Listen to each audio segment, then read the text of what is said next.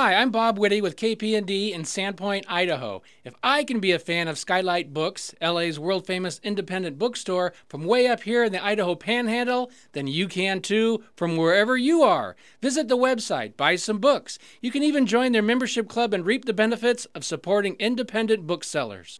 Thanks.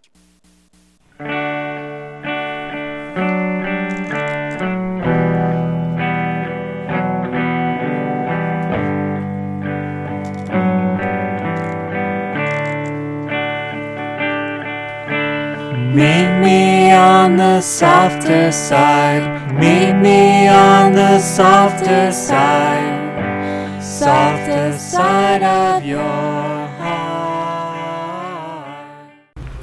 Hi there, and welcome to the Skylight Books Author Reading Series.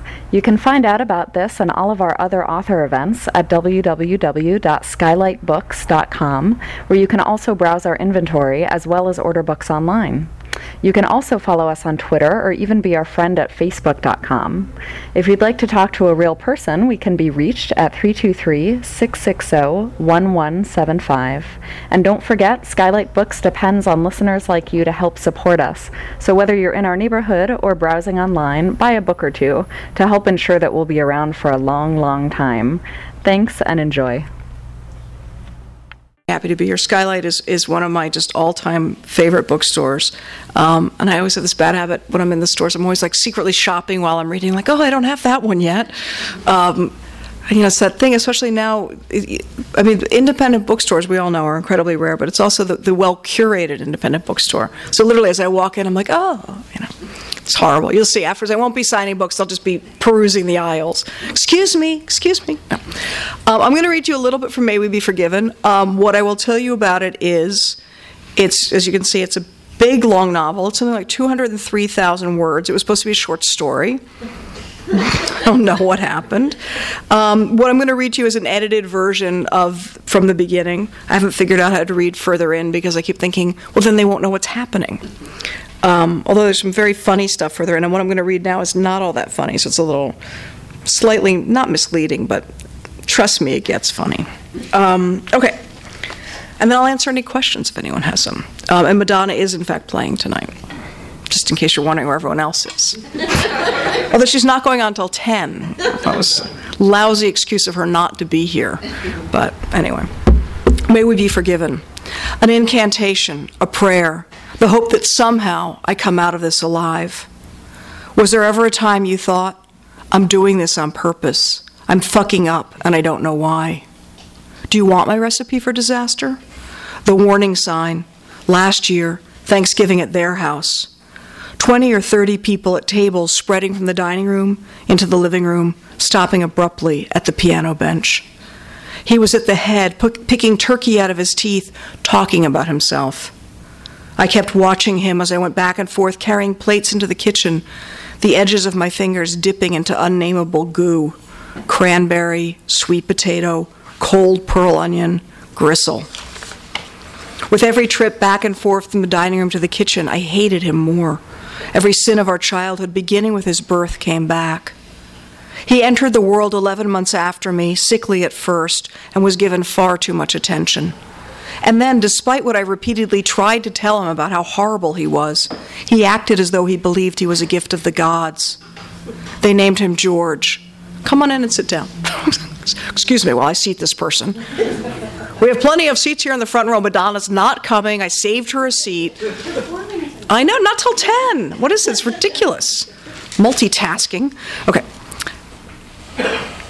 He was given far too much attention, like Madonna. And then, despite what I repeatedly tried to tell him about how horrible he was, he acted as though he believed he was a gift of the gods. They named him George. Geo, he liked to be called. Like that was something cool, something scientific, mathematical, analytical. Geode, I called him, like a sedimentary rock. By the time we were 10 and 11, he was taller than me, broader, stronger. Are you sure he's not the butcher's boy? My father would ask jokingly, and no one laughed. I was bringing in heavy plates and platters, casseroles caked with the debris of dinner, and no one noticed that help was needed. Not George, not his 2 children, not his awful friends, who were in fact in his employ. among them a weather girl and assorted spare anchormen and women who sat stiff back and hair sprayed like Ken and Barbie. And not my Chinese-American wife, Claire, who hated turkey and never failed to remind us that her family used to celebrate with roast duck and sticky rice. George's wife, Jane, had been at it all day, cooking, cleaning, serving, and now scraping bones and slop into a giant trash bin. Jane scoured the plates, piling dirty dishes one on top of the other and dropping the slimy silver into a sink of steamy water. Glancing at me, she brushed her hair away with the back of her hand and smiled. I went back for more. I looked at their children and imagined them dressed as pilgrims in black buckle shoes and doing pilgrim children chores, like carrying a bucket of milk like a human oxen. Nathaniel, 12, and Ashley, 11, sat like lumps at the table, hunched, or more like curled as if poured into their chairs, truly spineless, eyes focused only on small screens, the only thing in motion their thumbs. One texting friends no one had ever seen, the other killing digitized terrorists. In the background, two televisions competed loudly among themselves for no one's attention, one featuring football and the other the film Mighty Joe Young. You know, I'm a company man, heart and soul, George says. I'm the network's president of entertainment. I am ever aware, 24/7. There's a television in every room. The fact is, George can't be alone, not even in the bathroom. The turkey platter was at the center of the table, and I reached over my wife's shoulder and lifted. It was heavy and wobbled, and I willed myself to stay strong and was able to carry out the mission while balancing a casserole of Brussels sprouts and bacon in the crook of my other arm. The turkey, an heirloom bird, whatever that means, had been rubbed, relaxed, and herbed into submission, into thinking it wasn't so bad to be decapitated and stuffed up the ass with breadcrumbs and cranberries. The bird had been raised with a goal in mind, an actual date when his number would come up. I stood in their kitchen picking at the carcass while Jane did the dishes, bright blue gloves on, up to her elbows in suds. My fingers were deep in the bird, the hollow body still warm, the best bits of stuffing packed in. I dug with my fingers and brought stuffing to my lips. Jane looked at me, my mouth moist, my fingers curled into what would have been the turkey's G-spot if they had such things. She lifted her hands out of the water and came towards me to plant one on me. Not friendly. The kiss was serious, full of desire. It was terrifying and unexpected. She did it, then snapped off her gloves and walked out of the room. I was holding the counter, gripping it with greasy fingers, hard. Dessert was served. Jane asked if anyone wanted coffee and went back into the kitchen. I followed her like a dog, wanting more. She ignored me. "Are you ignoring me?" I asked. She said nothing and then handed me the coffee. "Could you let me have a little pleasure, a little something that's just for myself?" She paused. "Cream and sugar?" From Thanksgiving through Christmas and on into the New Year, all I thought of was George fucking Jane. George on top of her, or for special occasion, George on the bottom. And once, fantastically, George having her from the back, his eyes fixed on a wall-mounted television, the ticker tape of news trickling across the bottom of the screen. I couldn't stop thinking about it. I was convinced that despite his charms, his excess of professional achievement, George wasn't very good in bed, and that all he learned about sex he learned from pages of a magazine read furtively while shitting. I thought of my brother fucking his wife constantly. It begins again. It's almost 9 on an evening towards the end of February when Jane calls. Claire is still at the office. She's always at the office. Another man would think his wife was having an affair. I just think Claire is smart. "I need your help," Jane says. "Don't worry," I say before I even know what the worry is. "He's at the police station. There's some kind of a problem." I glance at the New York skyline. "Did he do something wrong?" "Apparently," she says. "They want me to come and get him. Can you do it? Can you pick your brother up?" "Don't worry," I say, repeating myself. A fight. On the way to the police station, that's what I'm thinking. George has it in him, a kind of atomic reactivity that stays under the surface until something triggers him and he erupts, throwing over a table, smashing his fist through a wall. More than once, I've been the recipient of his frustrations, a baseball hurled at my back, striking me at kidney level. A shove through a full-length pane of glass as George blocks me from getting the last of the brownies. 33 minutes later, I park outside a small suburban police station, a white cake box circa 1970. "I'm the brother of the man you called his wife about. I'm here on behalf of George Silver." "You're the brother?" "Yes. We called his wife. She's coming. She called me. I'm here to pick him up." We wanted to take him to the hospital, but he wouldn't go. He kept repeating, he's a dangerous man and we should take him downtown and lock him up. Personally, I think the man needs a doctor. You don't walk away from something like that unscathed. So he got into a fight, I ask. Car accident, bad one. Doesn't appear he was under the influence. He passed a breath test and consented to urine, but he really should see a doctor. Was it his fault? He ran a red light, plowed into a minivan. Husband was killed on impact. The wife was alive at the scene. Rescue crews used the jaws of life to free her. Upon release, she expired. The boy's in fair condition. He'll survive, the younger cop says. Your brother's in the back. I'll get him. Is he being charged with the crime? Not at the moment. There'll be a full investigation. The officers noted he appeared disoriented. Take him home. Get him a doctor, a lawyer. These things can get ugly. George comes out disheveled. Why are you here? He asks. Jane called. Besides, you had the car. She could have taken a taxi. It's late, I say. I lead George through the small parking lot and into the night, feeling compelled to take his arm, to guide him by his elbow, not sure if I'm preventing him from escaping or just steadying him. Either way, George doesn't pull away. He lets himself be led. Where's Jane? He asks. At the house. Does she know? I shake my head, no. It was awful, he says. There was a light. Did you see the light? I think I may have seen it, but it was like it didn't make sense. Like it didn't apply to you? Like I didn't know. He gets into the car. Where's Jane? He asks again. At the house, I repeat. Buckle your belt. Pulling into the driveway, the headlights cut through the house and catch Jane in the kitchen holding a pot of coffee. Are you all right? She asks when we're inside. How could I be? George says. He empties his pockets under the kitchen counter. He takes off his shoes, his socks, his pants, his boxers, his shirt, his undershirt, and stuffs all of it into the kitchen trash can. Would you like some coffee? Jane asks. Naked, George stands with his head tilted as if he's hearing something. Coffee? She asks again, gesturing with the pot. He doesn't answer. He walks from the kitchen through the dining room and into the living room and sits in the dark, naked, in a chair. Did he get into a fight? Jane asks. Car accident. You better call your insurance company or your lawyer. Do you have a lawyer? George, do we have a lawyer? Do I need one? He asks. If I do, call Rutkowski. Something's wrong with him, Jane says. He killed people. There's a pause. She pours George a cup of coffee and brings it into the living room along with a dish towel that she drapes over his genitals like putting a napkin in someone's lap. The phone rings. Don't answer it, George says. Hello, Jane says.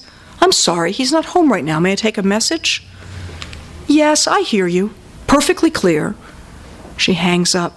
Do you want a drink? She asks no one in particular and then pours one for herself. Who was it? I ask.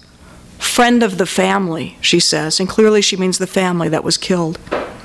For a long time, George sits in the chair, the dish towel shielding his privates, the cup of coffee daintily on his lap. Beneath him, a puddle forms.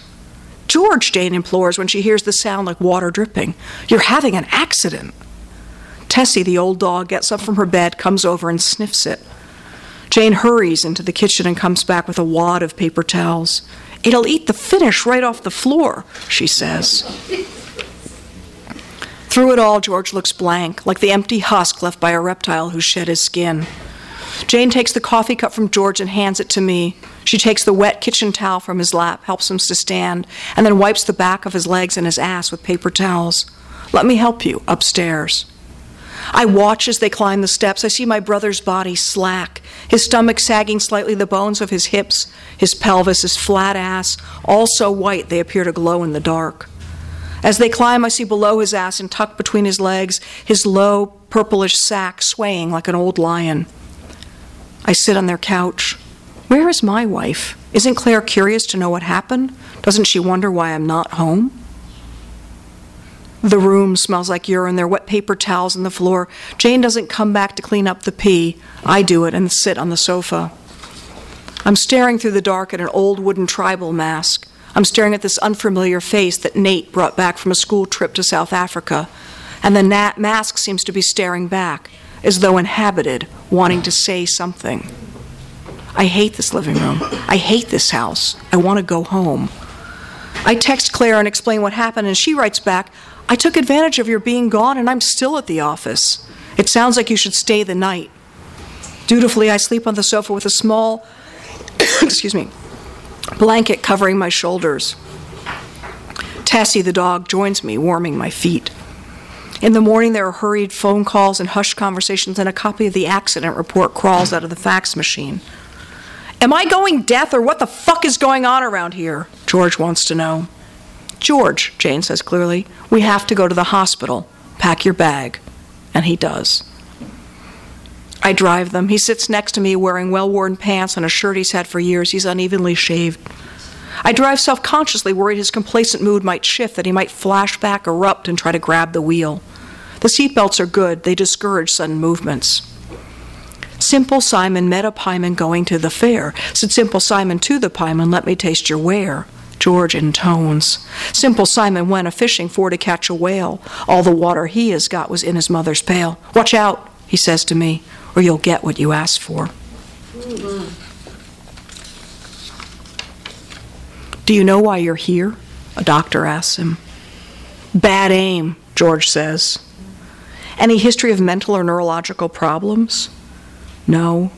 Why don't you leave him with us for now, and we'll order some tests, the doctor says, and then we can talk further. Again, I stay the night at Jane and George's house. It's a long book. I'm skipping forward here. It's 203,000 words, okay? Give me a break. You can read it for yourself. It's much better even when you read it, because there's all these things that I won't say out loud. Coming up. It's funny how quickly something becomes a routine, a way of doing business. I stay with Jane, and it's as though we're playing house. I take out the trash, I lock the door, she makes a snack, and asks if I'll come upstairs. We watch television and read. I read whatever it was that George had been reading, his magazines and newspapers, the big history of Thomas Jefferson on his side of his bed. The accident happens, and then it happens. It doesn't happen the night of the accident or the night we all visit. It happens the night after that, the night after Claire tells me not to leave Jane alone, the night after Claire leaves for China. Claire goes on her trip, George goes downhill, and then it happens. It's the thing that was never supposed to happen. The evening visit to the hospital goes badly. For reasons that are not entirely clear, George is locked into a padded room, his arms bound to his body. He looks miserable. Jane asks to go in and see him, and the nurse cautions her against it, but she insists. Jane goes to George and calls his name. He looks at her.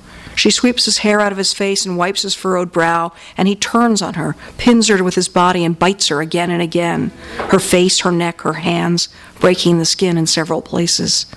The aides rush in and pull George off her, and she's taken downstairs and treated in the emergency room. Her wounds are cleaned and dressed, and she's given some kind of a shot, like a rabies vaccination.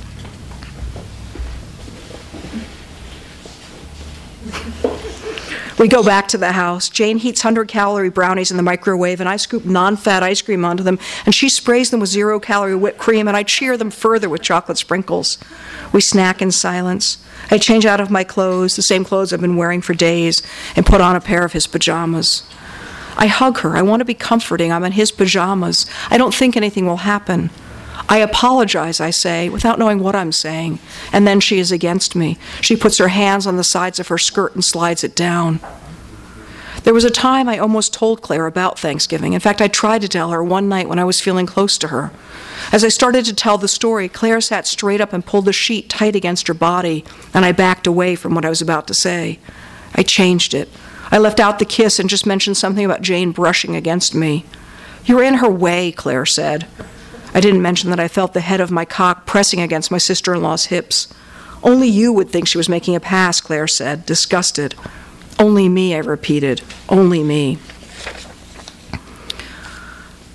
Jane is on me, and I'm thinking, this is not really happening, is it? She strokes me, looking me in the eye, and there's no way to say no. And I skip a bunch. Make it up for yourself. Or read the book. Drenched in her scent, but too shaken to shower or fall asleep in their bed, I wait until she's asleep and then go downstairs to the kitchen and wash myself with dish soap. I'm in my brother's kitchen at 3 a.m, soaping my cock at his sink, drying myself with a towel that says, "Home Sweet Home." It happens again in the morning when she finds me on the sofa, and then in the afternoon after we visit George. "What's the story with your hand?" George asked Jane, noticing her bandages. He's back in his room with no memory of the night before. Jane starts to cry. "You look like hell," he says. "Get some rest." It's been a difficult time, I say. That evening, we open a bottle of wine and do it again, more slowly, deliberately. The hospital lets him out, or more likely he just decides to leave. Inexplicably, George is able to walk out unnoticed in the middle of the night. He comes home in a taxi using money he's found wrinkled at the bottom of his pocket. He can't find his keys, so he rings the bell and the dog barks. Maybe I heard that part, the dog barking. Or maybe he didn't ring the bell and maybe the dog didn't bark. Maybe George took the spare key from under the mat or from inside the fake rock in the garden by the door. And like an intruder, he came silently into his own house. Maybe he came upstairs thinking he'd crawl into his bed, but his spot was taken. I don't know how long he stood there. I don't know how long he waited before he lifted the lamp from her side of the bed and smashed it onto her head. That's when I woke up. She's screaming. The one blow isn't enough. She tries to get up. The lamp isn't even broken. George looks at me and then picks the lamp up again and swings it at her. The porcelain vase that is the base explodes against her head. By then I'm out of bed. He tosses aside what remained of the lamp, blood streaming down his fingers, picks up the phone and throws it to me. "Call it in," he says. I stand facing him wearing his pajamas. We are the same, like mimes. We have the same gestures, the same faces, the family chin. I'm staring at him, not knowing how this is going to work out. An awful gurgling sound prompts me to dial the phone. Accidentally, I drop the phone. I bend to pick it up, and my brother's foot catches me under the chin, kicking me hard. My head snaps back. I'm down as he leaves the room. I see his hospital gown under his clothes hanging out like some kind of tail. I hear George's heavy footfall as he goes down the stairs, and Jane is making an alarming noise. I reach for the phone. I dial O, thinking it's like a hotel, like I expect someone to answer. There's a long recording, like a spoken word essay about what the O button can do for you, and I realize it will be forever before a real person comes on. I hang up, and after several shaky attempts, I dial 911. A woman has been beaten, I say. Hurry, and give them the address. I pull myself to standing and go and get a washcloth in the bathroom as though that will help, as though I can wipe the blood away. I can't even find the spot. It takes forever. The fire trucks come first. The house shakes as it pulls up, and I leave Jane and go to the window. They come across the grass in full fire gear, hats and coats, immune to the pre-dawn spray of the irrigation system. I don't know if George opens the door, if they come in of their own accord. "Upstairs!" I shout. Quickly, they are upon her. One stands apart, talking as if narrating into his radio. "A middle-aged woman, open head injury. Bring a longboard, full air, medic bag, request paramedic and police." "Who was this woman?" the narrator asks. "Jane, my brother's wife." "Relevant medical information, allergies, underlying conditions?" "Does Jane have any medical conditions?" I shout downstairs. "A lamp hit her on the head," my brother says. The paramedics slip an orange board under Jane and tape her to it with what looks like duct tape. They wrap her head in gauze, and she looks like a mummy, a battle casualty, or maybe a Shriner en route to a convention. She makes a noise, a low guttural growl, as 5 of them lift her and carry her out, leaving a trail of sterile debris and heavy footprints. They are out the kitchen door and into the back of the ambulance faster than you might think. George is in the kitchen, drinking a cup of coffee. There's blood on his hands and flecks of something on his face, pieces of lamp, shards. "No parking on the grass," he says to the first police officer who arrives. "Inform your troops." "Which one of you is Mr. Silver?" the cop asks. I assume he's a detective because he's not wearing a uniform. We both raise our hands simultaneously. "I am." "We're brothers," I say. "So who did what to whom?" He's got his notebook out. George sips his coffee. I say nothing.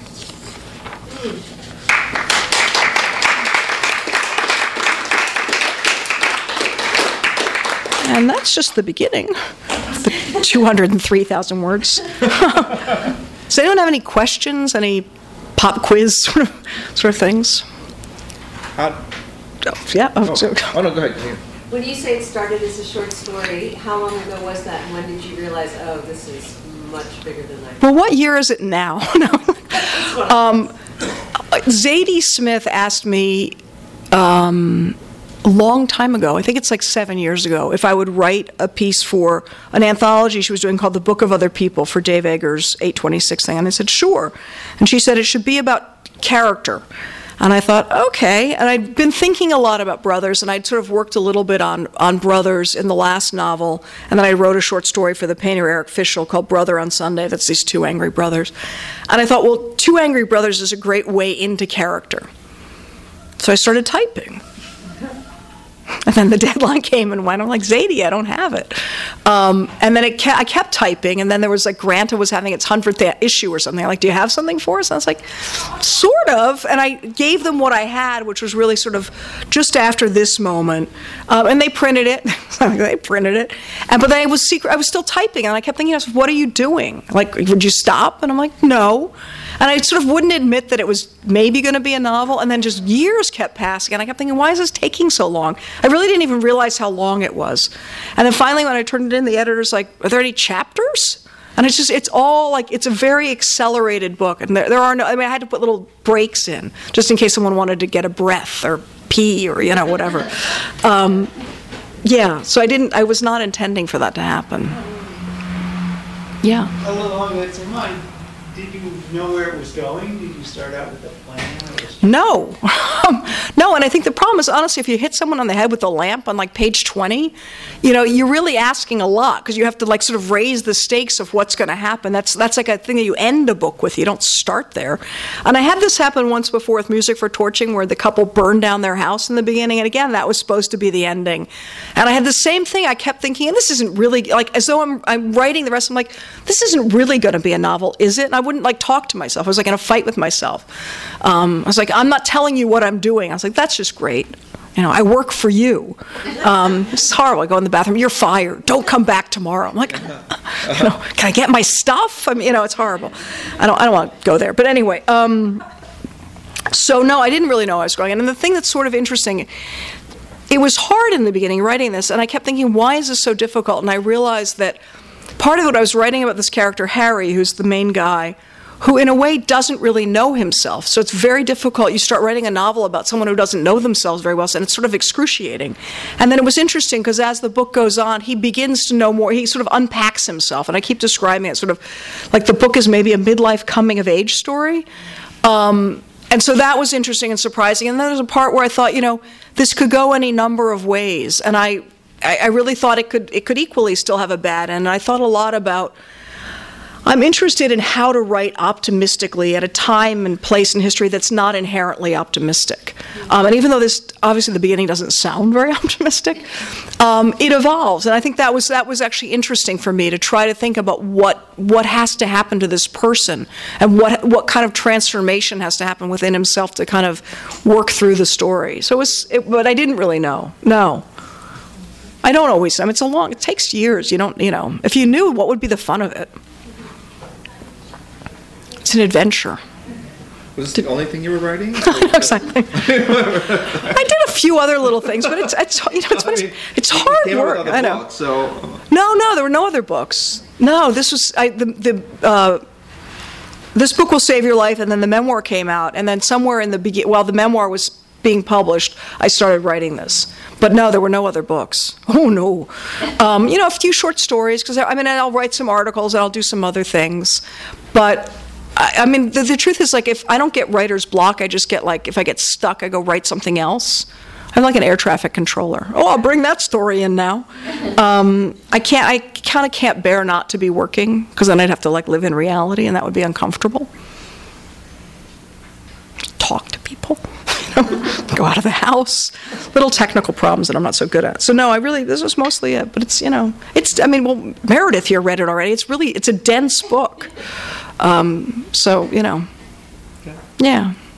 Should have taken less time? Should I be worried now? I'm slow. Hey, I'm home. She's one of those slow writers. It's artisanal. No, it seems like novels, yeah. They need to be like that 60, 70,000 word novel. Yeah. Did your editor or agent go, No, and the funniest thing was I turned it in, and it was really long. I'd never written a book this long, and the guy actually made me add more, and I thought, really? Like, that's just, not only is that not right, and so I actually did some cutting, and it could be cut, it's funny to say, it could be cut more, but I think one of the things, too, I was really thinking about writing I wanted to write a big American novel, and I wanted to really, write a novel that's both about sort of family and domestic life, which is traditionally a smaller American novel, but also about kind of big ideas in American culture. There's a big whole thing where Harry is actually a Nixon scholar who loses his job because we're not so interested in the past anymore. History is more future forward, which I think is a interesting idea. It worries me that might actually be true, that we're not looking backward and seeing where we came from anymore. So there's a lot about that, and then weirdly there's a lot about Nixon in here that's very fact-based, and at a certain point Harry, through a woman he meets on the internet, is introduced to Julie Nixon Eisenhower, who hires him to edit Nixon's unknown novels and short stories, which little bits of appear in here. And then there was a horrible moment where I kept thinking, oh God, I'm going to write a whole collection of Nixon short stories. And how do you publish those? A.M. Holmes as Nixon. I don't know. And I find Nixon kind of fascinating, both for sort of moral and social reasons, but also, Nixon opened the relationship to China, and if you look now at our relationship to China, China owns more U.S. debt than any other country, and also everything we do is related to China. So there's a heavy Chinese influence in this book, literally, which you'll see. So it's all these extra threads that take time. Hi, Siri. She follows me everywhere. I'm stalked. Does anyone else have a question? Really? Because I have to ask you guys questions then. Thank God. What's your writer day like? My writer day? Get up 3 a.m. Meditate. No, I wish. Meditate in silence for 4 hours. I have a kid, so I get up, when the kid comes and goes, "Hi, Mom," like 6 in the morning. I'm like, oh. And I used to go to work early in the morning. I like to write in the morning before anything else happens, but that doesn't happen anymore because there's homework and breakfast and the dog and the hamster and there were the frogs and hours pass. And I go to work at about 9 in the morning, and I spend most of the day sitting there suffering. And then I eat lunch at my desk. I'm a creature of habit. I don't feel good if I'm not writing. So I just write like a dog all day. And then, the afternoon, I'm playing a lot of catch up. I'm very involved with things like the Penn American Center and all that stuff. So I do a lot of that in the afternoon and artist colony stuff. And, but I work all the time. I'm pretty, it's funny, I've been doing this for so long. I've been writing since I was 19. So the good news and bad news is it really is a job. And I really also work, thank God, for my imagination. Because the truth is, if I wrote only from real life, I would have stopped a long time ago. Would have run out. So I have a lot of fun. It's like time travel for me, honestly. And when I finish, I'm the weird woman in Washington Square Park. People go, "Why is she wearing a winter coat?" Because I have no idea what season it is. And I'm like, in my book, it's like one season I get dressed and I go outside, I'm like, it's hot. It's hot for December. I don't know what's happening. And then I come out and I'm like, oh, right. People. I always have this idea that there's like a fermata while I'm there's this incredible pause where everyone else is just like this while I'm writing. And I'll come out, my friends will be like, and it's not true. You have to go find them again, remind them that you know them. Hi, we met, whatever. But it's okay. I have the dog, it's good. Yeah. Are you already writing another book? I should be, and I'm very upset, actually, that I'm not writing another book right now.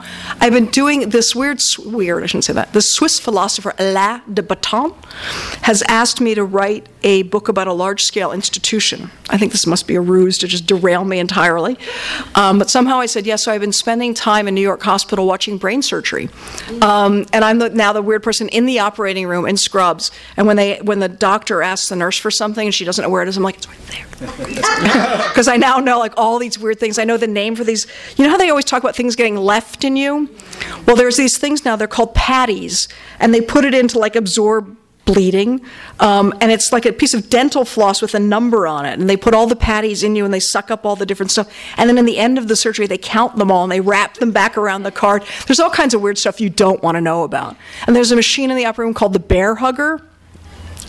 And the Bear Hugger, they realize that when they put you to sleep, you have no ability to control your body temperature. And one of the bad effects from surgery seemed to be that people had lost regulation of their body temperature. So now they basically, after they put you to sleep, which, by the way, you're asleep for like a half an hour while people are just eating lunch over you. It's amazing to me, like all that doesn't happen while you're completely knocked out. And everyone's like, yeah, well, so Saturday I went to whatever, and and you're just like, whatever. It's horrible, and your arm is just, it's whatever. And the bear hugger is this weird, like, inflatable, like, air mattress that they put over you that keeps you warm while you're just out. And then there's where things with the neurosurgeon goes like, his phone rings. He's like, can I call you back? I'm in a head. It's just, I love it. I truly, truly love it. But I'm trying to figure out how to make that into like a book about our relationship to hospitals, which just seems incredibly flawed. And I find myself in the ER saying to people like, do you think there's a healthcare crisis? It's like something's like coming out of the person's head. Anyway, and they have to, the funny thing is because they have to sign a HIPAA form before I can even ask them that question, which is part of the problem. So I can only ask the people who want to talk about what's happening. And then there's like the little ER doc who's about this big. He goes, I walk really fast. I'm kind of hypomanic. I think that really helps me in my job. Like, okay. And literally the guy just like takes off running. I'm like, wait for me. Fiction or not? No, I'm not making any of it up. It's totally nonfiction. No, it's totally nonfiction, which is why they all have to sign these forms. And I have to say, like, how do you feel about your brain tumor? It's like, how are you today, Miss, whatever. And say, horrible. And then there's really sort of funny ones, because there's a guy who, an actor actually, which people here can probably relate to, who he came back for a checkup. He had an aneurysm, which was like a bleed in his brain. And I was talking while he was having his angiogram, where they were just updating his brain. I said to his partner, this woman, I said, well, so how did it happen? And basically it turned out they were having sex. And he made this horrible noise that she realized was not a good noise. And then he like fell over. He fell off of her or something. It was just, anyway. And then she started doing CPR on him, but it turned out he didn't really need CPR. And she broke his ribs. So really, it was good. It was really good. So I got that story. It's really interesting. I mean, I do. I love it. But it's not what you'd think I'd be doing with my time. I know. And then I had these really kind of interesting like conversations with them about like end of life care, but for infants, and which was like just heartbreaking but fascinating. So it's been good-ish. It's not a funny book though, unlike this one. Anyway, anyone else have a question? Yes. How'd you like writing from the brother's point of view? From the brother's point of view? How'd I like writing from the brother's point of view? Well, what do you mean? Would it be like to think about how that would be and come up with his point of view? I don't know. It just seemed, the truth is, like I would lie to you. That's all I do is lie all day. That's all what this is. I think of this, what is the story I'm trying to tell and who am I talking about? Who are the people? And then I really try to sort of write what's accurate for that character. And that's one of the best things, honestly, for me about writing fiction, because it's truly an act of the imagination. So I think about, where is this guy? Where did he come from? What are sort of the hopes and dreams, the frustrations? Why is he, as in a way, stuck as he is? And why does he hate this brother? And then what that relationship is. So it's enormous. I mean, it's funny to say it's both challenging, but it's a lot of fun to crawl inside somebody else. And kind of really try to inhabit their experience, whatever that might be. And sometimes it's kind of scary, but, you think, oh, here we go. I like it. I mean, clearly I like it, but, yeah. So it was fun. I mean, it was fine. And I've written lots of male characters, most notably the jailed pedophile murderer, and that was a little upsetting. Seriously, the end of Alice. And I spent a lot of time trying to figure out how to tell that story. The seasons just changed in the store. It was amazing. I knew fall would come to Los Angeles. But with the jail pedophile murder, I did a ton of research. Then at a certain point, I realized I wasn't writing a nonfiction book. I was really trying to figure out who this character was. And to me, one of the highest compliments about that book is psychiatrists teaching other psychiatrists use it to talk about what is that mind, what is the pedophilic mind, because it's so hard to teach and so hard to document, and it's really a very difficult thing to treat on a mental health level. So that said to me, wow, I really did a good job, and I got this guy right in some way. On the other hand, it's a very scary thing to think, oh, great, I just got that right. Like, I needed to know that. So it's interesting. I mean, every book I write, I learn an enormous amount, which is good. Did you have a question? Yeah. Do I have brothers? I do. I'm adopted, so I have this weird thing of I'm an only child and I have siblings, yes. We don't necessarily get along. Over the line? No, no way. My brother couldn't catch a ball if you threw it directly at him. No. But I'd like to. I always wanted like a real brother. Yeah. Anyone else have a question? Did you look into pedophiles about priests? Well, sure. I mean, yes. But I didn't, it's funny, I didn't want to write a stereotypical pedophile, just any pedophile. The thing that was, in all seriousness, really interesting about that book is it's a book that was banned in a lot of Europe, and people kept saying, well, how can you write this, and how can you sort of make this up, and why would you do this? And they always are talking about me, I'm such a dangerous and transgressive novelist. And my answer is, have you read the newspaper today? Like, I'm not making this stuff up. And the reason I really wanted to write about it, and the reason it's so upsetting, I think, to people, is it's about prompting a conversation. And the idea, and the pedophile in the book says, if I'm in jail, why is this still happening? Which means that we as a society are not dealing with it very well.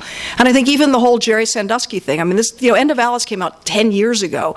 We stink at dealing with it, and it's not just the United States, it's internationally. It's a social issue that we've never been good at protecting children. And I think it's a real conversation that needs to be had, and it's not like a one-night conversation. It's a big thing. But it's interesting to me that by talking about it, I'm the one who's labeled, transgressive and like over the edge and whatever. I think it's out there every single day.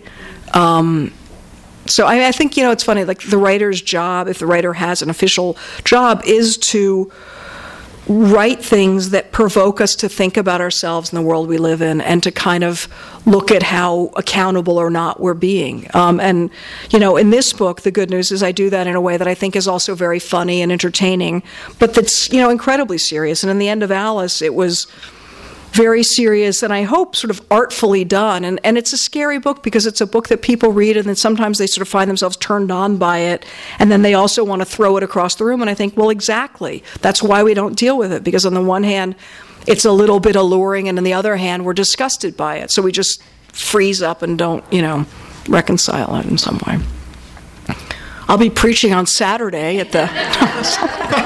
Stop it. In the middle of this book, and this is like the running joke, I took stand-up comedy class, and I somehow think it's ruined my book tour, because every time I'm reading, in the middle of it, I start like telling jokes, and I just think, you cannot do that, and here I go again. You've always been funny, though. I know, but it's not a good thing to just... Yes, thank you. I've always been funny, like ha-ha, or like...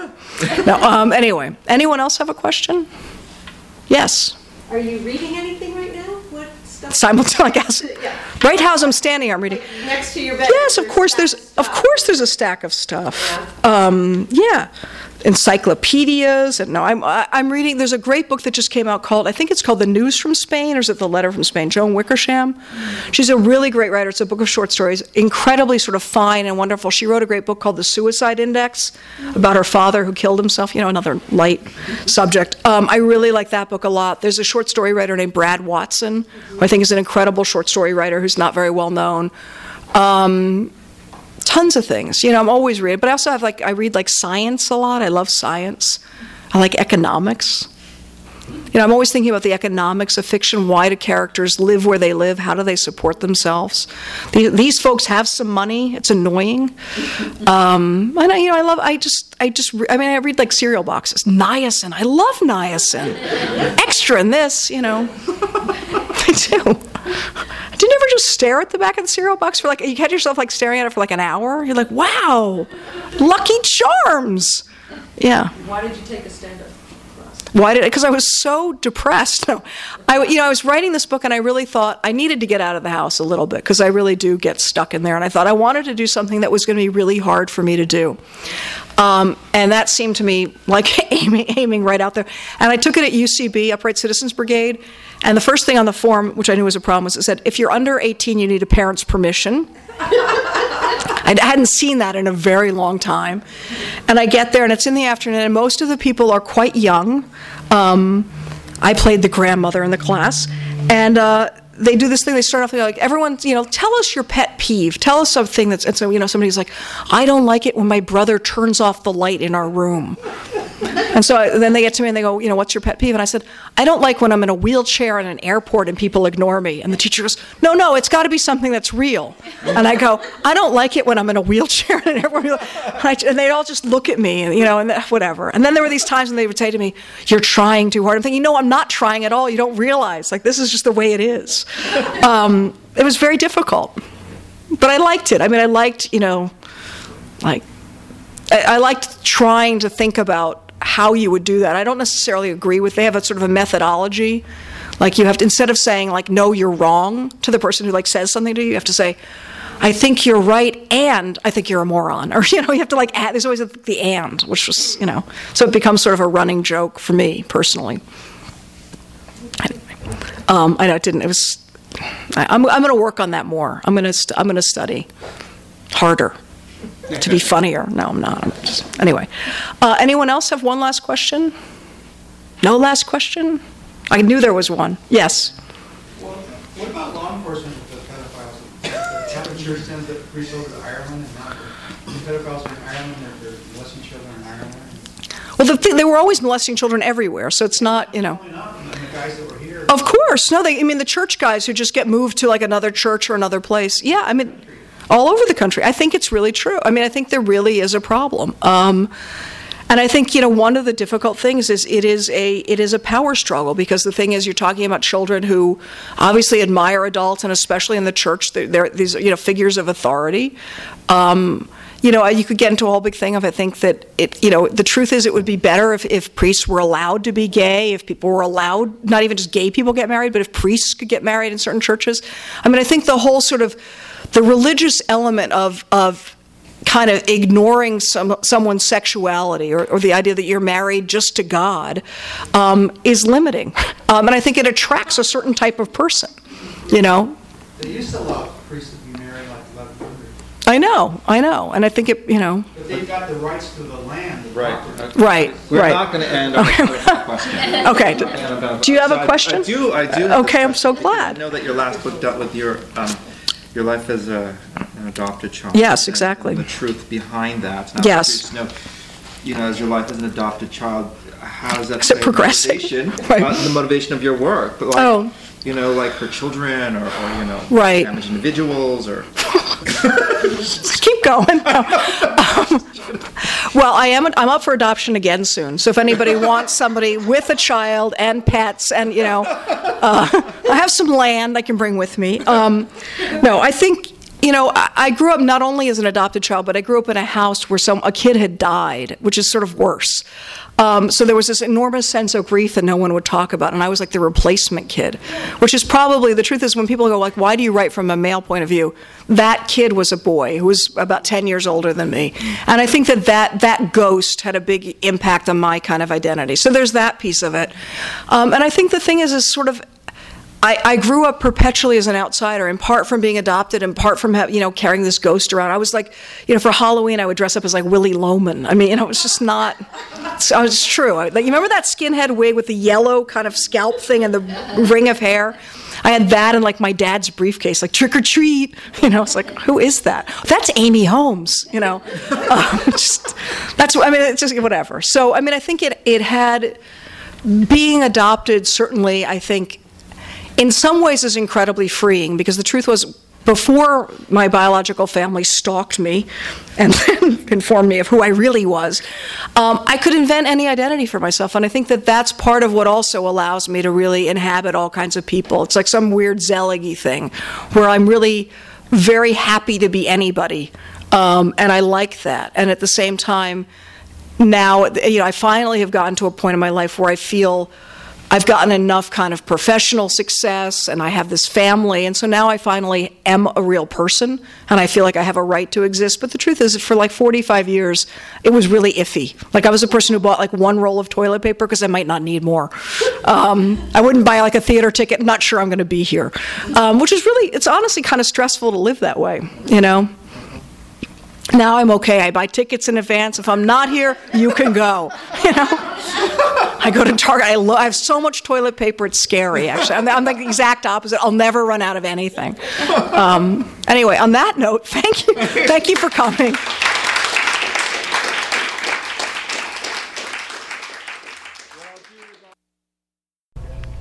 You've been listening to the Skylight Books author reading series. Don't forget that you can check out this and all of our other great podcasts at www.skylightbooks.com. Today's music was provided by Fragile Gang. You can check them out at MySpace, Facebook, and the iTunes Music Store. Thanks for stopping by, and we hope to see you soon.